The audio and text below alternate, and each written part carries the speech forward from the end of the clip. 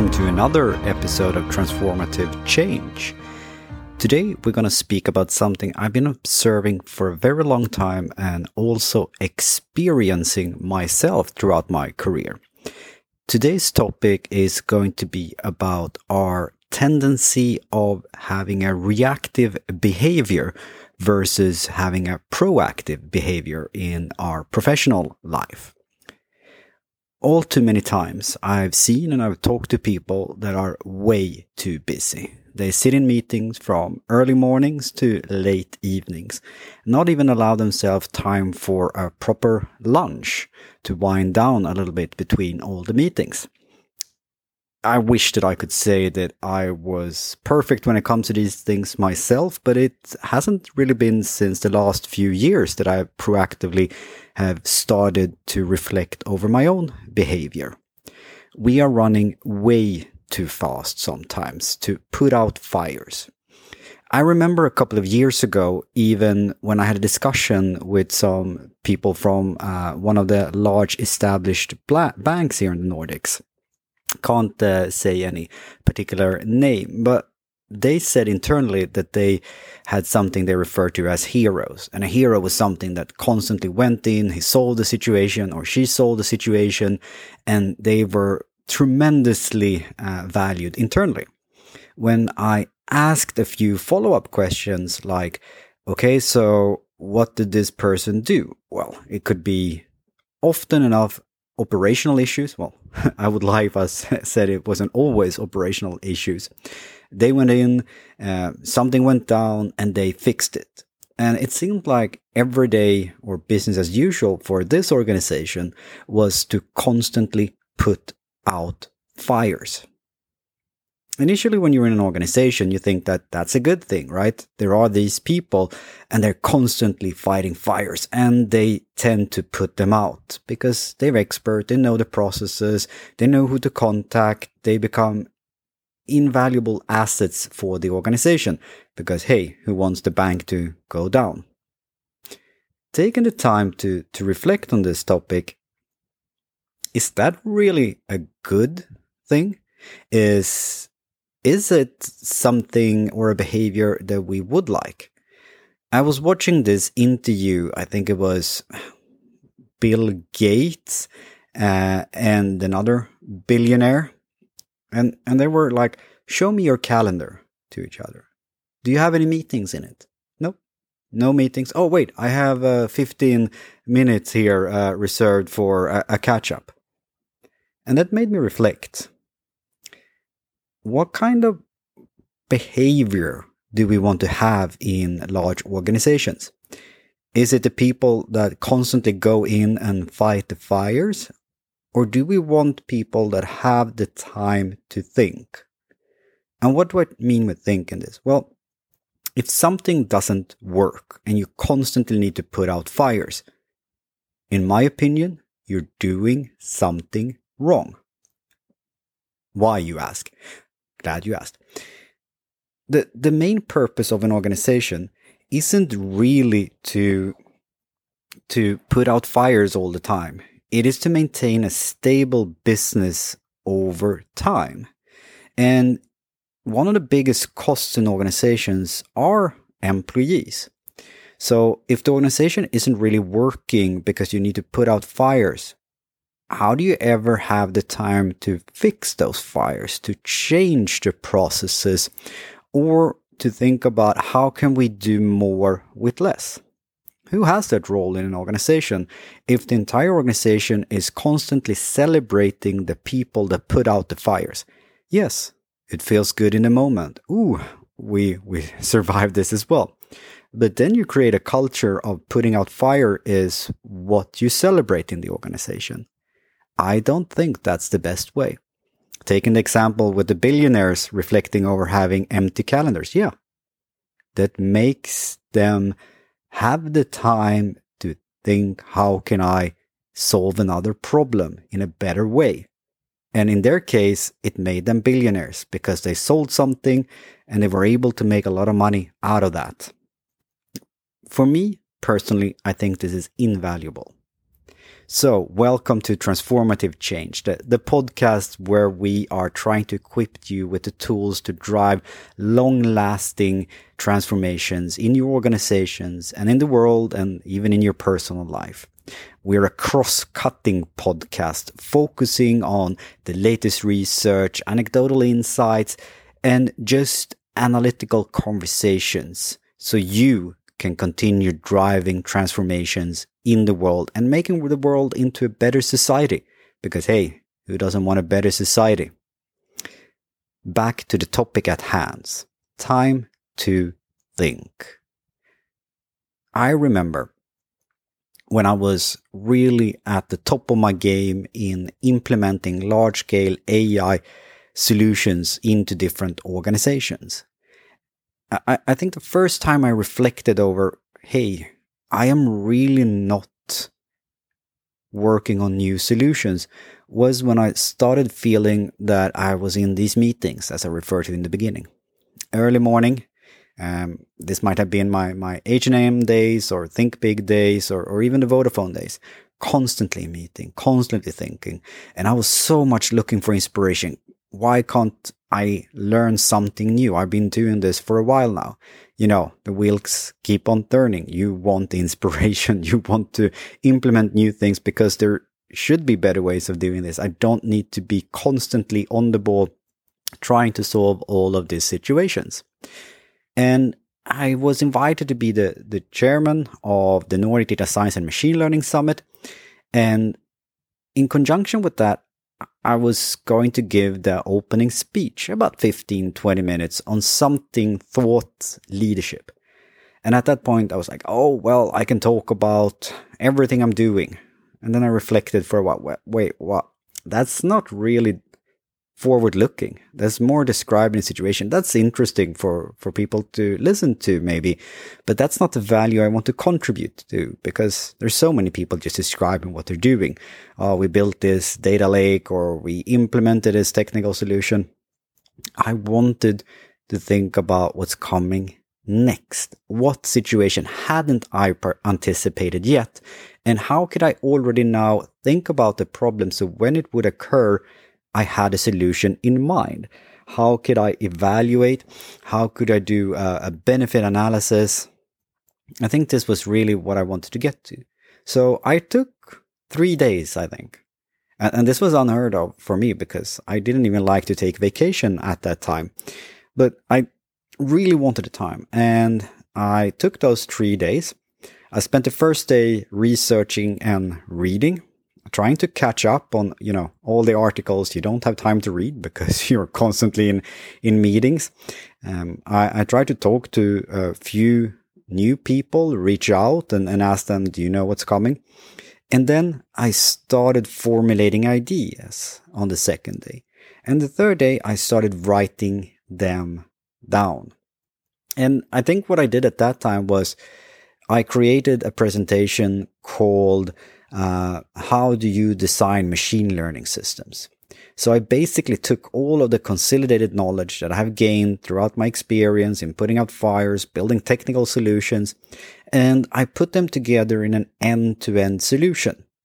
Sort of, how do I create a holistic concept that people can look at, interpret, and have a process end-to-end before they're going to do a deployment? And it might not sound as extremely forward-looking for those that have worked in DevOps and state-of-the-art technology and are really good software engineers. But for AI solutions, we didn't have much at that time. And this is about 2017, 2018. So I created, how do you design a machine learning system? And I presented it and I got some really good feedback. So I created this routine. Every year before this conference, I started to take time in my calendar to think about what I wanted to present. And I even started not 3 days in advance, but I took a few hours here and there, blocked my calendar, and thought about where is the future taking us, so that I every year could come with a new perspective. It was a time of the year where I felt I had the time to digest, process, conceptualize, and then deploy. And deploy in this sense is presenting your ideas for criticism so that people could be inspired. I could be wrong, but at least I was out there making my solution available, because that's what I wanted to get to. And that really started changing my conception of what do I bring to the table. I started going from this reactive mode, which I'm pretty sure many of you can refer to, the thing that you get a phone call from your manager, why hasn't this been done? Or there's an incident at your office, a system goes down, or a lot of people get sick, and you don't have a plan in place. I think one of the most usual things I see, there is not even a succession order in many teams. Like, what happens if my top engineer, my top product manager, or a lot of other crucial roles become sick all at once, or they retire?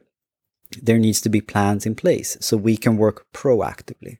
And I think it's so important, not just when you're out on team building exercises, but you take the time to reflect.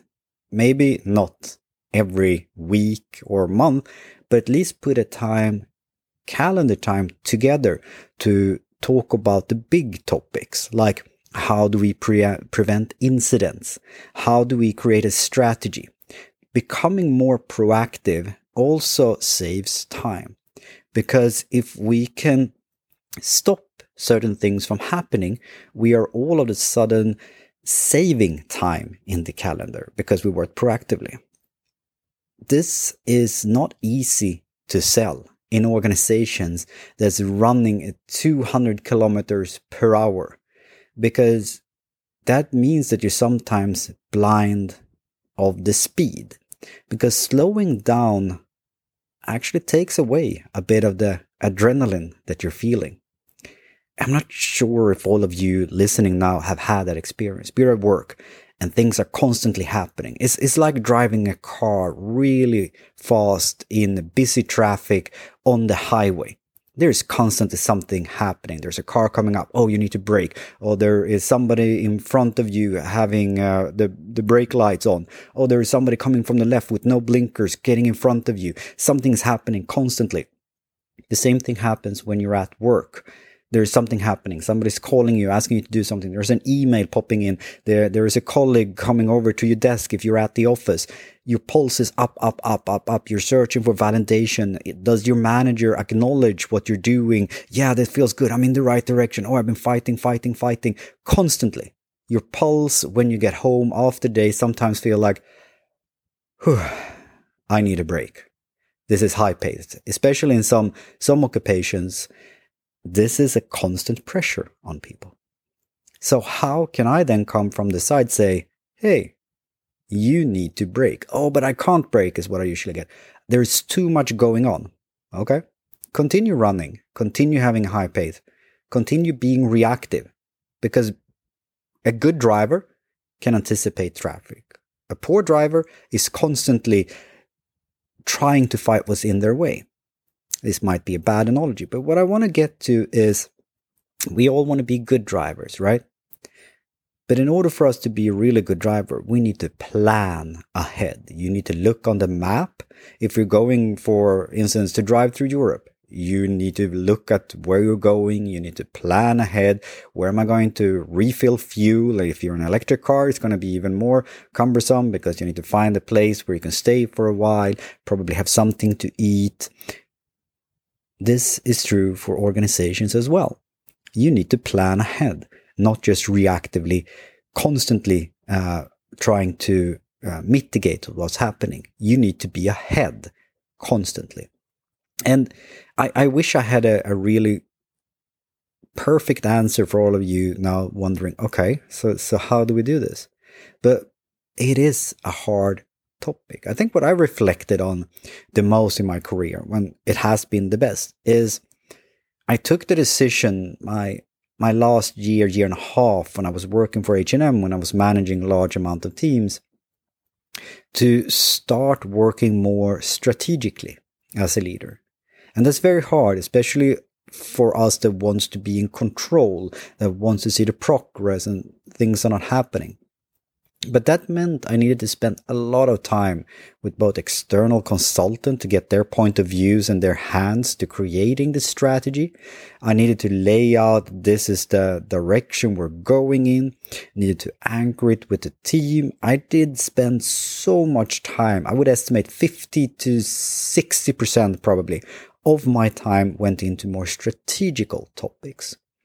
So if you're in a team that's constantly running, it is up for your management to actually help you with this topic, to set a clear direction, to be anticipating the future. No person, if it's a leader, can do everything by themselves. It's very hard to be alone when you're creating a strategy and mitigation actions and trying to anticipate the future. And no one can anticipate the future fully. But establishing a good direction is really what you can do. So you need to work with the team. You need to work as a leader, in particular, with the experts. Because leaders shouldn't be experts in the topics always. They should be leaders in leadership. And being an expert leader or expert in leadership basically means that you need to work with the experts, get their input, and not just one person's input, but multiple, internal and external. You need to create a roadmap that's not a fixed roadmap, but something that sets direction. You need to help and work with the team to create increments of deliverables and hypotheses.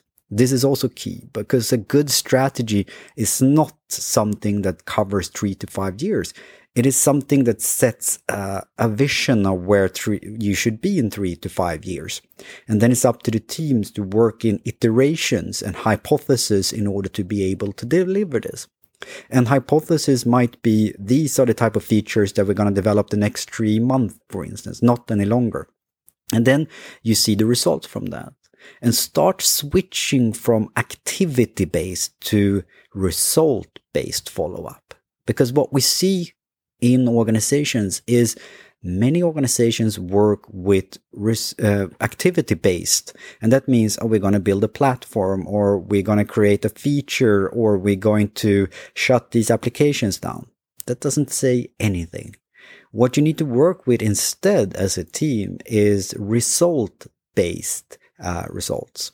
And that depends, of course, on what type of results you're trying to achieve. If you're a back office, results in this case might be reduced in manual labors because that translates directly into the cost of an organization.